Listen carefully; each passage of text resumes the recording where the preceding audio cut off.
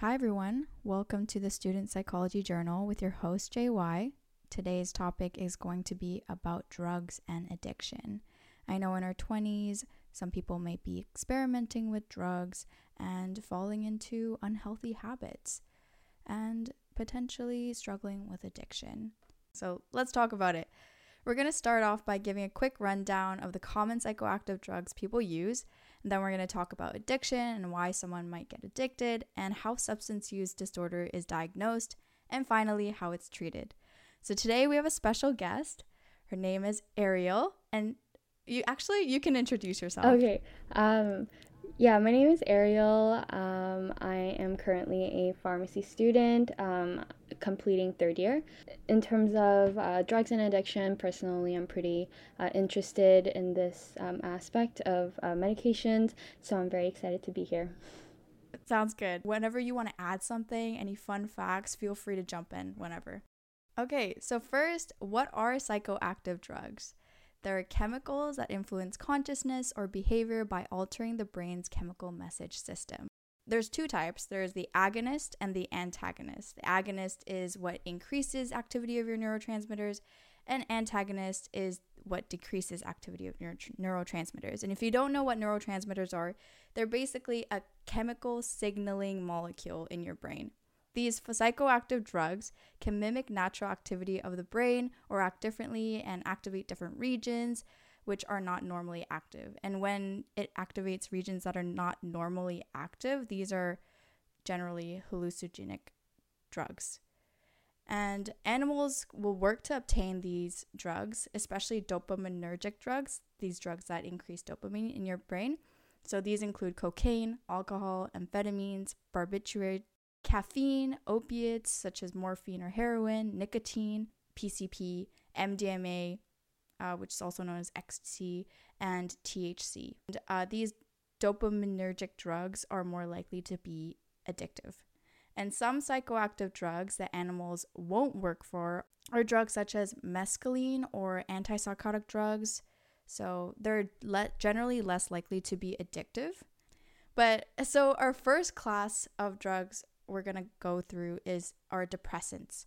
So depressants reduce the activity of our central nervous system by increasing the activity of GABA, which is the primary inhibitory neurotransmitter, and it decreases activity in our neurons. So these include alcohol, which I'm sure we're all aware of. Sometimes we get tired. And barbiturates are also depressants, benzodiazepines, which are anxiety drugs, toxic inhalants like glue or gasoline. And they have this sedative, calming effect. So it can produce both physical or psychological dependence, and at high doses, depressants can induce sleep, slower breathing, and it might even actually stop your breathing if at extremely high doses. And I think this is what causes overdoses for depressants. It's more so like if you combine like a CNS depressant. So like alcohol, if you drink alcohol and you're taking something else, that's when they kind of you'll stop breathing, and you're on other drugs too, and so it kind of interacts. Oh, okay. So the interaction of drugs is more dangerous. Yeah. So we're going to talk about alcohol because it's the most commonly used drug. Alcohol is the king of depressants. So the initial effects, I'm sure we're all aware: euphoria, reduced anxiety, feeling pretty positive.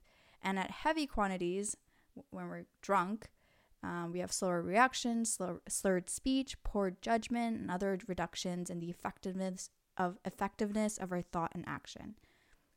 I'm sure we're all probably aware of this.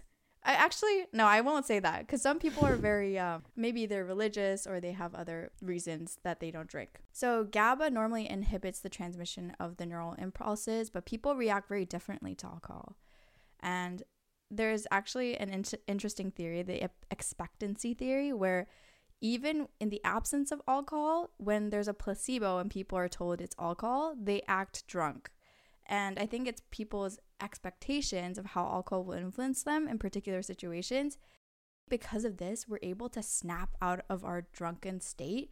I remember sometimes when I was drunk with a friend and she starts maybe throwing up, and I'm just instantly sober and I need to help her out. So the next type is barbiturates. I feel like I'm pronouncing this wrong, but barbiturates. Oh, it is right. Barbiturates. Such as Seconal or Nembutal. They're prescribed as sleep aids and as anesthetics before surgery. These can be addictive, so it shouldn't be the first line of treatment if you have sleeping problems. And generally, I wouldn't recommend people take sleeping pills because over the long term, it's only going to cause more problems with your sleep. Yeah, with barbiturates, actually, they used to be used a lot before like other medications came out. But because they come with a lot of like long-term complications when people are taking them regularly, these type of drugs are actually not very popular anymore. So if we see like a patient taking them, we usually try and switch them to something else that's safer. What would you normally say people would generally take if they had sleeping problems? For barbiturates, so they were like really commonly used for sleep. Right now, there's like drugs called zopiclone, or so those are like newer sleeping drugs. In terms of like side effects, there's just less drowsiness, less CNS depressing, less interaction with other drugs. And since people do realize that if you take sleeping pills too long term, your body depends too much on it, they're prescribed for short term uses. So I think just also in that case, it's technically safer than, say, like barbiturates, which can be addicting and people have a hard time getting off of. Yeah. So don't take barbiturates for sleeping pills. Don't do it. Don't do it. Yeah, don't do it. The best line of treatment is to change your sleeping habits, your sleep hygiene. Yes. Yeah, it's a big thing in pharmacy school. Everyone's always like, okay, the first thing you want to do is tell the patient to have good sleep hygiene, rather than kind of going for any medication, just because, it's like usually if you have like a good habit of like turning off your phone before like you sleep, not eating, and not doing anything too stimulating, usually people can get a pretty good night's rest. I think some people have this tendency to search for short-term solutions. So a lot of people turn to medication or drugs, and it's just not a long-term solution. So the next drug that we're going to talk about is benzodiazepines. They're also a depressant. Commonly used are Valium and Xanax, and they're called minor tranquilizers, and they're prescribed as anti-anxiety drugs. They're used to treat anxiety or sleep problems, but they're dangerous when combined with alcohol because they can cause respiratory depression, slowing breathing, and can cause you to stop breathing. And long-term use can produce serious symptoms, including convulsions, and psychological dependence is very common. Do you know anything about anti-anxiety drugs? Yes, we actually just learned it like last semester. So benzodiazepines, I would say, also used to be very popular, not as popular right now, just because a lot of people on it right now are elderly people who are prone to falls and fractures and injuries like that. So benzodiazepine, one of the biggest factors is that it's not only addictive, but it has a lot of, again, interactions with other drugs and makes people very drowsy. And because of its addictive properties, it's actually very, very hard to taper people off, especially with elderlies. They've usually been taking it for like 20 years. So yeah, I see this a lot at work, and we always try and get the patients off of it, but no matter how slow we taper it off, they always have withdrawal symptoms, which is not very fun. But best case scenario, obviously, if you cannot take this, don't take it. And kind of like you said earlier, don't combine it with other things. That's the golden rule. Don't take it if you don't need it. Yeah. Yeah. We're going to go through treatment and what the protocols are later, which I'm excited to get to. But we have to cover all the drugs that are common. So next is toxic inhalants. It's a very inexpensive household products such as glue, hairsprays, nail polish remover, or gasoline. And sniffing and puffing these vapors from these products can promote temporary effects that resemble drunkenness, but overdose can be lethal, and continued use holds potential for permanent neurological damage. I'm not sure why people do this, because I feel like I know. I do my nails a lot and I smell it, but it doesn't really cause any effect. I'm sure you have to smell a lot of it to feel it, but I don't know. For me, I don't see the motivation. It doesn't smell good to me, so I don't know why that would be enticing. That's true, but some people at gas stations are like sniffing their gas because it smells good to Some them. people really like the smell. That's the thing. Maybe Yeah. that's when it happens. Okay, next category are stimulants. So these are a lot of, I would say, party drugs. So stimulants are substances that excite the central nervous system, heightening your arousal and your activity levels. So it increases your dopamine and your norepinephrine in your brain, leading to higher levels of activity in your brain circuits. It just gets you alert and pumped. And so dopamine is a neurotransmitter that regulates our motor behavior, motivation, pleasure, and emotional arousal. So a lot of these motivated behaviors include seeking pleasure or associated with actions with rewards. Dopamine plays a big role in a drug addiction. It's usually what psychologists associate with addiction because it's so prevalent in addiction. And also norepinephrine. It influences your mood and arousal, and it's involved in a state of vigilance or a heightened awareness of dangers in the environment. So increases in alertness, energy, euphoric sense of confidence, and a kind of agitated motivation to get things done. Norepinephrine and dopamine plays a critical role in mood control. It can result in euphoria, wakefulness, bursts of energy. So these drugs include nicotine, amphetamines, ecstasy, MDMA, whatever you want to call it. I think ecstasy is a type of MDMA. Yeah. The ecstasy is more of like the street name, basically. They have a lot of other names too. Yeah, all of these drugs have a lot of different street names, but we'll do the more, I guess, academic names of. So, interestingly, amphetamines were originally medicinal diet drugs. They used it, but it produced insomnia, aggression, and paranoia with long-term use. So, it produces these psychological and physical dependence on amphetamines. And withdrawal symptoms involve depressive effects such as fatigue and negative emotion. So now amphetamines are a popular drug that stimulates the release of norepinephrine and dopamine, but it also blocks the removal process of these stimulating drugs or stimulating neurotransmitters. First drug is ecstasy, otherwise known as MDMA or Molly. It's an amphetamine derivative. It's a stimulant, but it has additional effects somewhat close to hallucinogens. So symptoms include jaw clenching and interfering with body's regulation of body temperature. People can feel like they have a suppressed diet, thirst, need of sleep, and they're highly susceptible to dehydration, heat stroke, and general exhaustion. Ecstasy is not as likely as some other drugs to cause physical or psychological dependence, but it can still lead to dependence. And studies suggest that sustained use is associated with damage to the serotonergic neurons. So your serotonin neurons that release and create serotonin. And these drugs are associated with problems with mood, attention, memory, and impulse control. Are they even used in a clinical setting? They are. They're used in, like from what I've learned, they're used in like ADHD. And actually kind of something that you mentioned earlier, you know, how they're originally used as like diet drugs. So I realized that a lot of medications, because one of the side effects of amphetamine is like reduced or suppressed appetite. So a lot of it I realized is like, oh, they'll use the drug's side effect to kind of market it as something else. So like when I was in school, I thought it was pretty interesting that instead of using the medication as it's like what it's intended for, they kind of use like the side effects to market it to something else.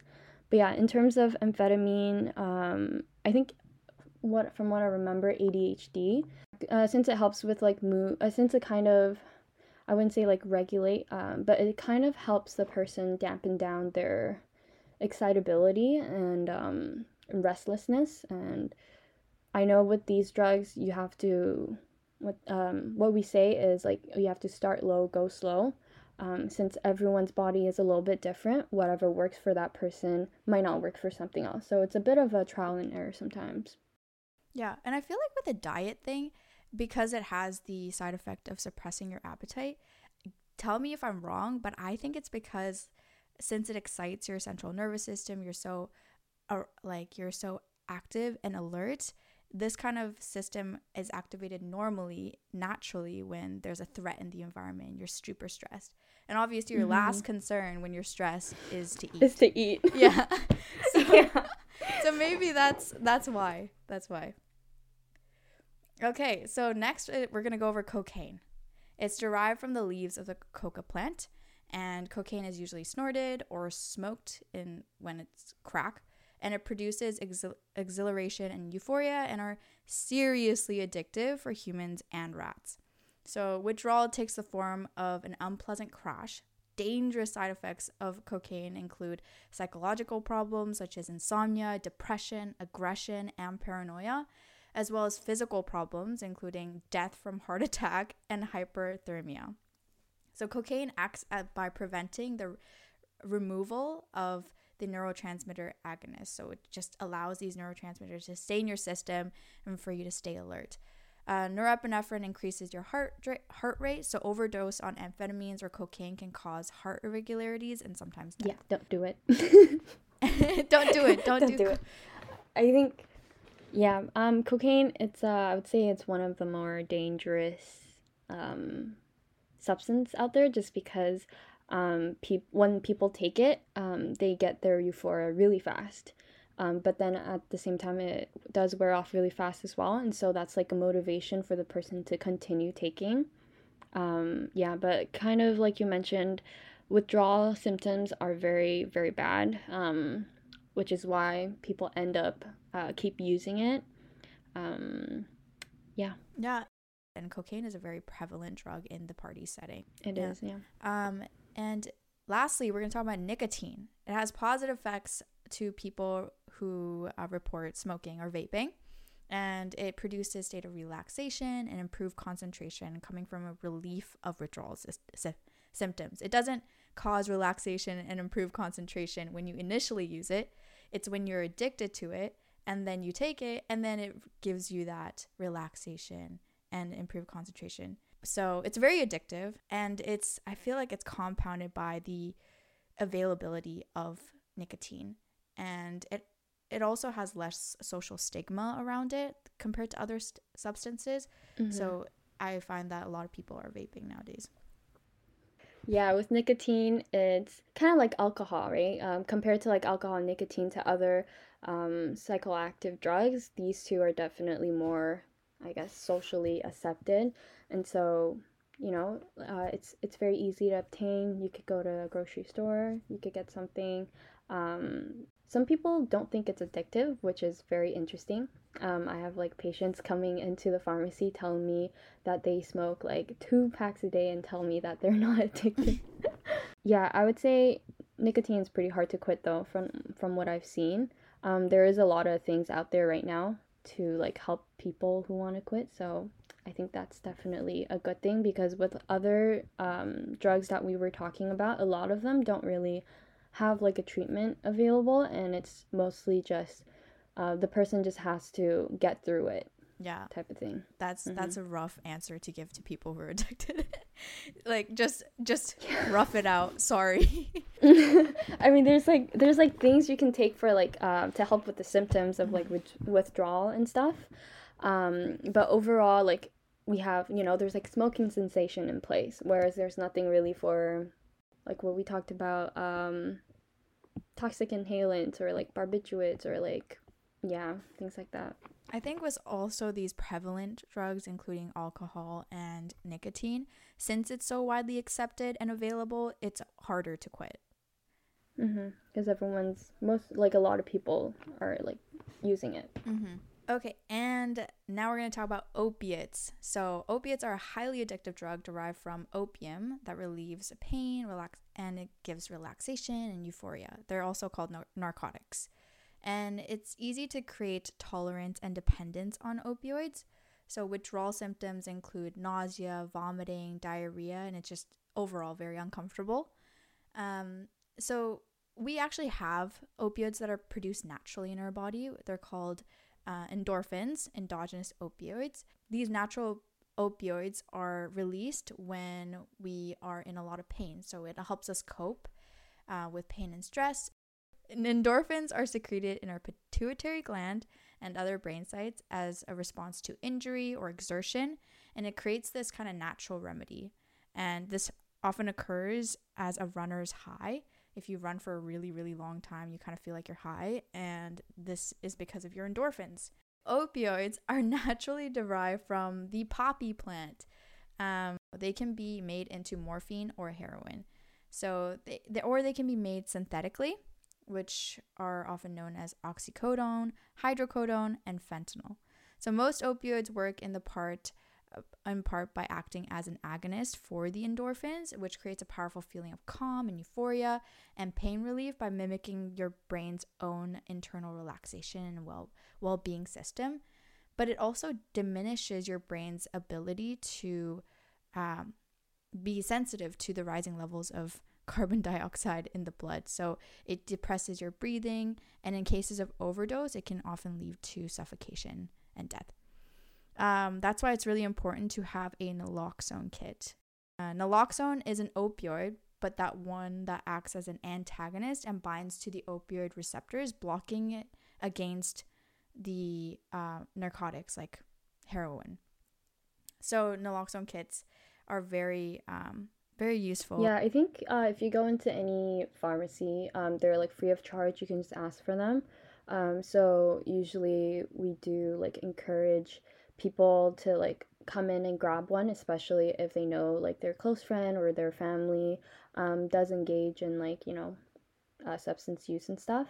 There's usually like instructions within the kit as well, but usually people will ask like, oh, how do you use them? And then people at the pharmacy are able to like help them with it. So is it a nose spray? Is it a nasal spray? well, I know there's like the nasal spray. There's also like the injection type, which people are trained for. Um, yeah, I think they're both really easy to use though, from what I've heard. I haven't seen one myself, but we're supposed to be taking a look at it soon. So drugs administered with hypodermic syringes introduces dangers of diseases such as hepatitis and HIV. So heroin and opioids in general are often administered through intravenously, but I know they are also taken orally. And I think I heard that it was actually the system problem at one point. People were prescribing a lot of opioids for pain medication, and then a lot of people got addicted to it. Yeah. My research is actually exactly on that, so I have so much to say. Okay, give me like a brief summary. Okay, so basically for my research project, I was looking at, so PPOs, pre-printed orders, and that's what doctors use for prescribing, say like, oh, a person got a hip arthroplasty or a knee arthroplasty. There's usually like a PPO there in place with all the standardized treatments there. And so what the doctors can do to save time and to keep everything standardized, they can just tick things off. But the problem, like you said, was at one time was the system, right? The PPOs were not of the best quality, and so there was a lot of opiates on there, unnecessarily pain treatments there, and doctors would like. It's very likely that people would tick off more than one box, more boxes than needed. And so for my research, I was looking at all the Fraser Health pre-printed orders for the surgical wards. And then what we did is we looked at all the pain medications and made sure to follow like a certain standard, like, oh, what's good opioid practicing versus bad, and to kind of push the change to come out with better standardized PPOs. Because like you said, what happens is people go back home with too many pain meds and they keep taking it and it's addicting. And so they can't stop taking it. And so what they'll start doing is they'll take their mom's opioids. They'll take their friends' opioids just to keep going. Because if you take opiate, like if you get off of opiates too fast, you experience more pain. That's really interesting. I like that your research not only has the research aspect, but it also has implications and suggestions for new protocols. So that's really good. Yeah. Mm-hmm. Okay, perfect. So next, we're going to talk about hallucinogens. They alter sensation and perception and often cause hallucinations and alter perception and alterations in your consciousness in extreme cases. So examples of these drugs include LSD, which is synthetic, mescaline from the peyote cactus, psilocybin from mushrooms, ketamine, PCP, which is phencyclidine. And typically, they're not addictive. Animals will not self-administer them, but overdoses are rare. And ingestion of peyotes plays a prominent role in the Native American religious practices. And LSD was first made by this chemist, Albert Hofmann, in 1938. And he did rash experiments, and it influenced the popularization of hallucinogens in the 1960s, the hippie era. And I just remember hearing about it in chemistry class. This chemist made the LSD. He administered I think it was 0.1 milligrams. It was a very small dose, but for LSD, that is considered an extremely high dose. So he was just through the roof high, hallucinating on the floor of his lab, and that's what I've heard.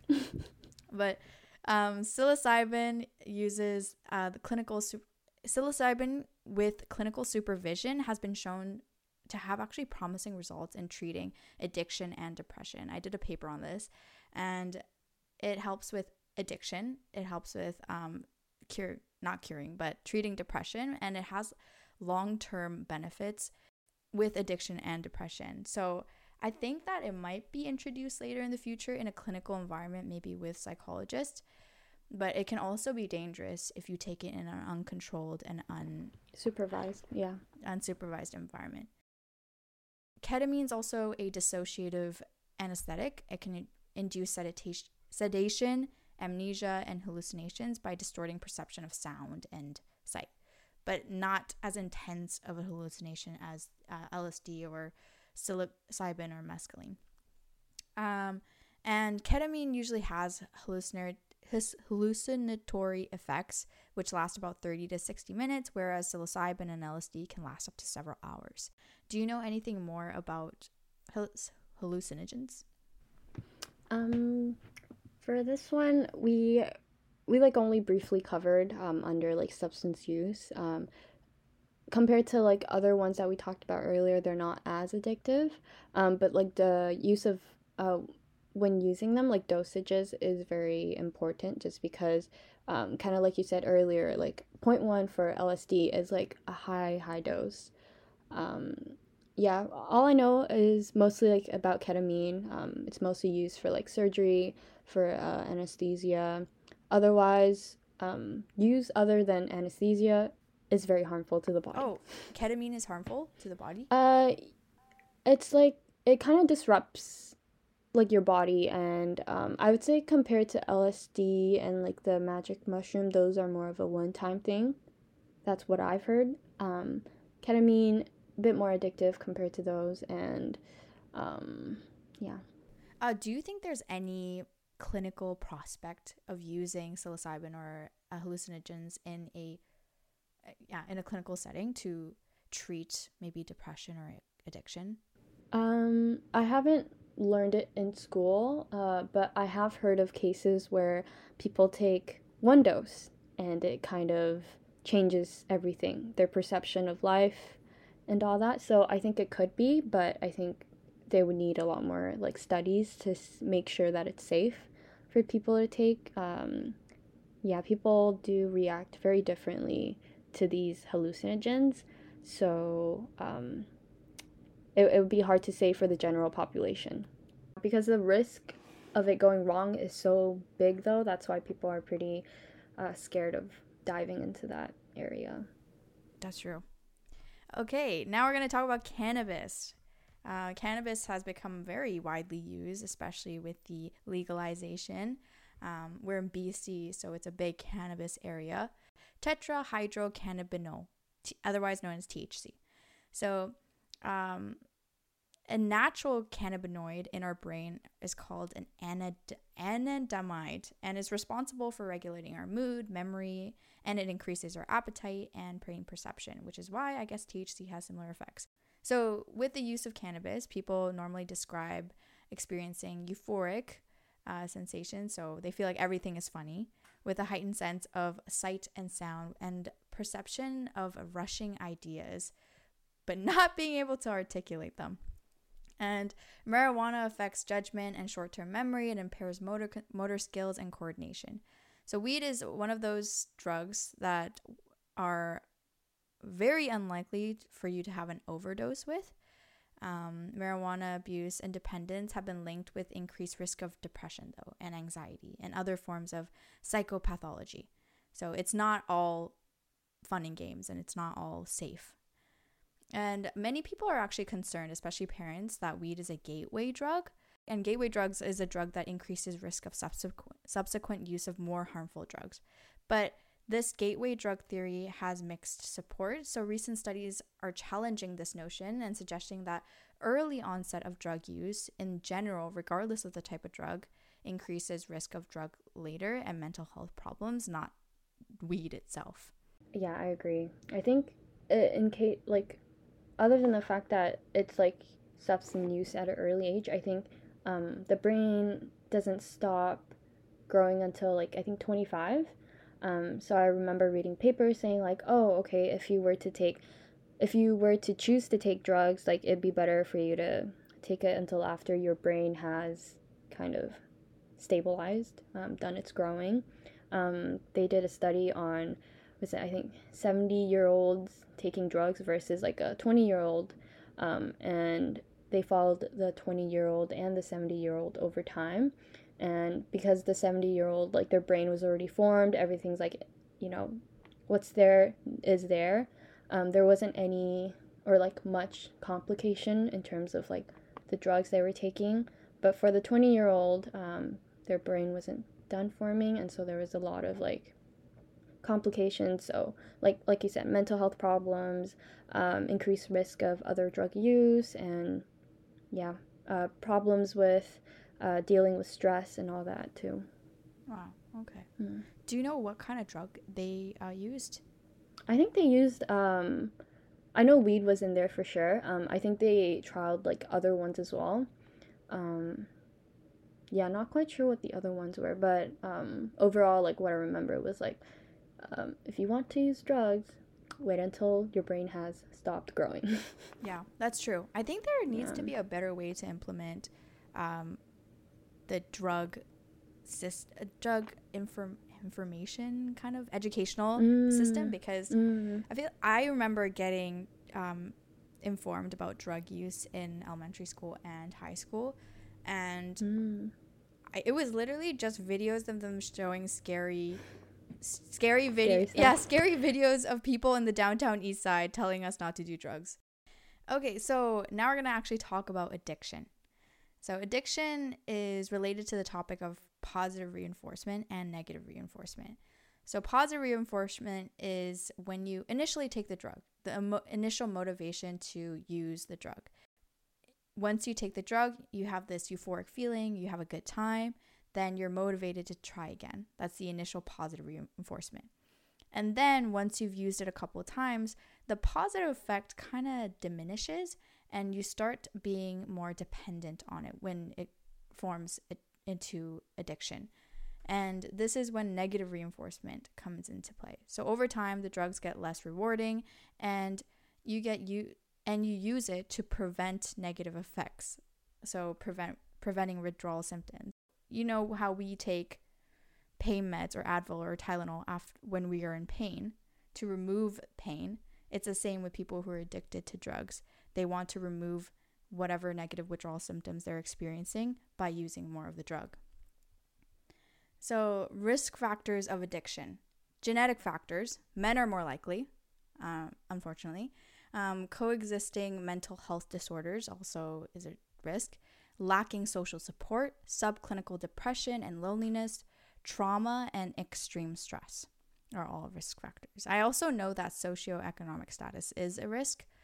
It's interesting because I learned that with lower socioeconomic status, you're less likely to start drug use, but more likely to get addicted and continue drug use than people of high socioeconomic status.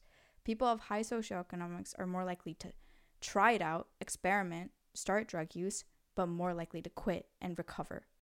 So approximately 75% of those with substance use disorder overcome their addiction, with the biggest drop in use occurring between the ages of 20 and 30.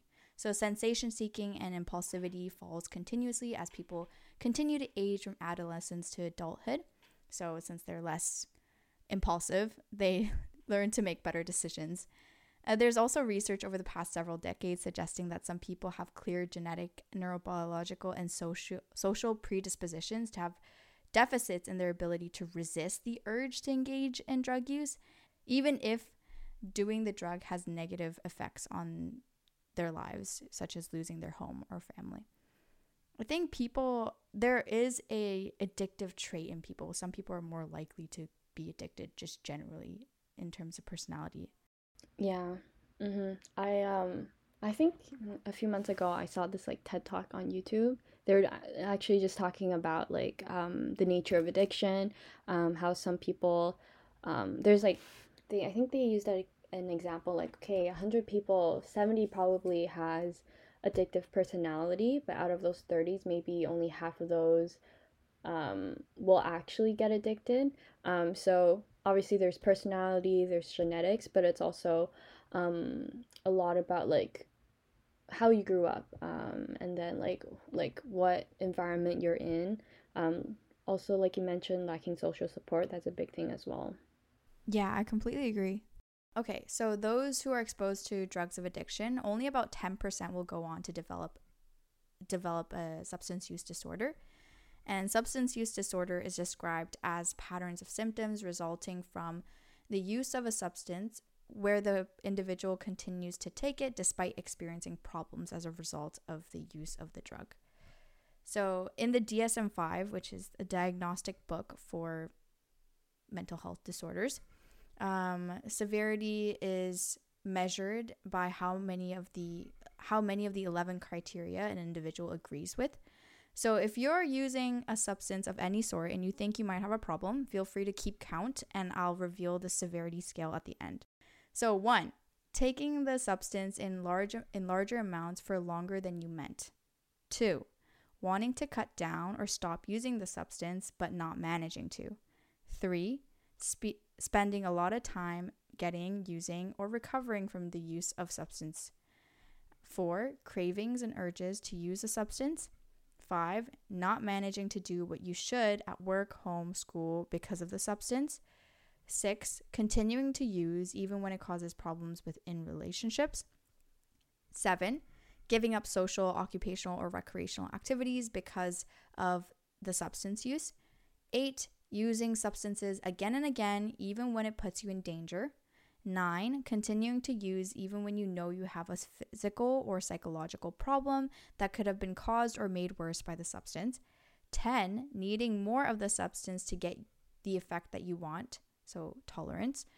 11, development of withdrawal symptoms, which can be relieved by taking more of the substance. So, okay, now that you have your number, mild is if you answered yes to 2 to 3 of them. Moderate is 4 to 5. And severe is 6 or more. So you can go and ponder about that. So first aspect of addiction is tolerance. The larger drug dose required to achieve the same effect or a similar effect. Physical dependence, pain, convulsions, hallucinations, or unpleasant symptoms that accompany withdrawal from the drug use. And then psychological dependence, desire to return to the drug even when physical withdrawal symptoms are gone. Drugs can create an emotional need over time, and it continues to prey on the mind, even if you don't have the physical symptoms. So treatment, what do we do? Usually when you go to a clinic and you know you have a problem, they do an assessment. They assess the severity of the substance use disorder and the types of drugs that you've taken, and they assess other mental health disorders that you might have. And then they do behavioral or psychological treatment. So this could be individual or group therapy, and they usually aid in coping with withdrawals and cravings. They address mental health concerns, and they address the maladaptive learned association. So the habits that you have, that the triggers for the drug. They could also use operant learning by rewarding or punishing positive or negative behavior. And then the last thing that they would do is medication assisted therapy. And this is typically for opioid addictions. They use methadone, which is a long-lasting opioid agonist. It acts like an opioid, but it doesn't have the euphoric effect. It just gets rid of the withdrawal symptoms and suppresses your cravings. You can start to reduce the methadone amount to help with your recover from your addiction. These methods are used, but addiction is one of those things that it's really hard to recover from. It's like it's a mental health disorder where you're kind of struggling with it for a long time. Yeah, I think the hardest part is because people can't see it. So it's not like you have an injury, right? Or you fractured your bone or something. You have a cast on. People know that you're recovering. With like mental health problems, substance use, it's usually invisible, and so that's really hard on the person themselves as they're trying to get out of it. And yeah, I think one of the most important thing with like treatment and assessment for substance use is making sure that expectations are set, and to help the patient kind of achieve whatever the goal that they want. So not everyone wants to completely stop using drugs due to some personal reasons. That's completely fine. I think as long as they have a goal of whether that's like reducing it or, like you said, using methadone to kind of help with the craving. But yeah, I think, yeah, I just wanted to kind of mention that because a lot of people think with treatment with substance use, the goal is to stop using it. But it's kind of different for everyone depending on what they want for life. Yeah, it's really interesting that you say that because I always thought the goal was to completely stop drug use. No, I think that's what I thought too, to be honest, before. I was like, okay, the goal is to obviously help the person go through withdrawal symptom, but also stop using it. Um, but then, have you heard of safe injection or something? I think, I'm not sure if that's the name exactly, but there's like clinics opened in like downtown East Side and like just downtown in general where people can go in there for free drugs, because they're addicted, but we're worried about overdosing and contamination, and so they could go there.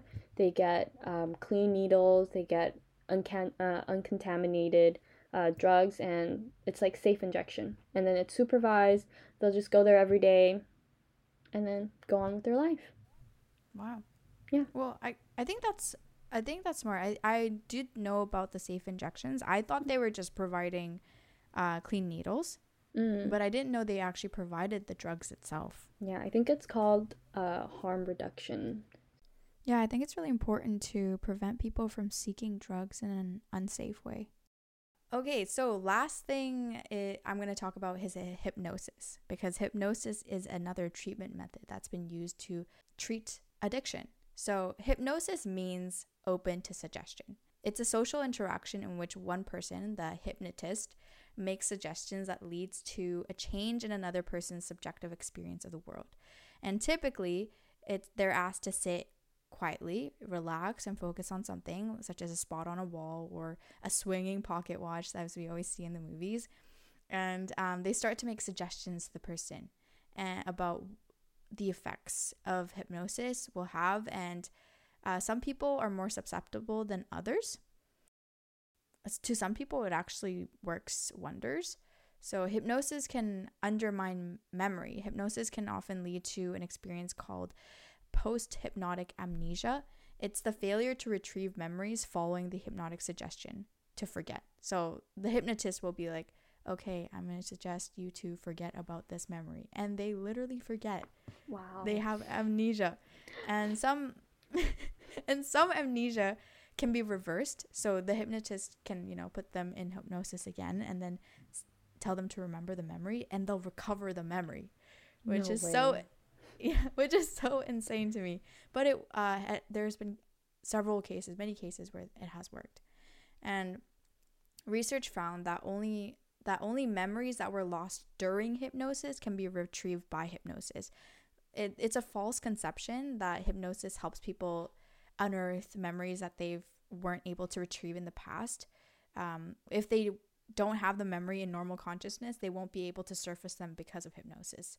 They can only surface memories that were already suppressed by hypnosis. And they seem to be experiencing what they've been asked to experience. So if you're susceptible to hypnosis, this could be a treatment method for you. Could be an option. Yeah, it would be an option. And it's been helpful in clinical settings. So it's also been helpful with pain relief. It's called hypnotic analgesia. So the reduction of pain through hypnosis in people who are susceptible. So in susceptible people, it reduces pain, reduces lengths of hospital visits. Hypnosis also is more effective than morphine, diazepam, aspirin, acupuncture, and placebos in some cases. And pain-reducing properties of hypnosis have been demonstrated repeatedly over years, with recent research from controlled trials suggesting that it can even reduce the experience of pain in brain surgery during which the patient is awake. Yeah, that is the end of my content. Do you have any maybe last things you want to say about addiction or drugs? No, I mean, I think it's definitely a very sensitive topic. Yeah. So it's actually really nice that you're doing like an episode on it, just because it's usually people kind of treat it as a hush-hush topic.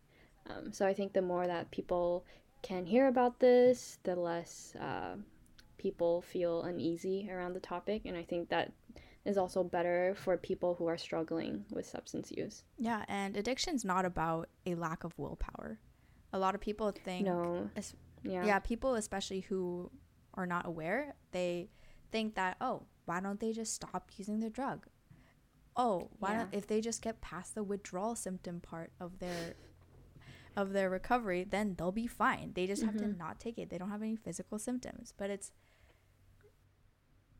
a lot more than that. It's very complex. Yeah. And so it is important to talk about. And if you are not struggling with addiction, I advise people to be more understanding and maybe come with a little bit more awareness when dealing with people who are struggling with addiction. Yeah, so that concludes today's episode. Thank you, Ariel, for joining me on this episode. I find it was very informative, some of the things you talked about, and I had a lot of fun. Thank you. I had a lot of fun as well. I hope everyone else has a wonderful day, and I'll see you all next time. Bye.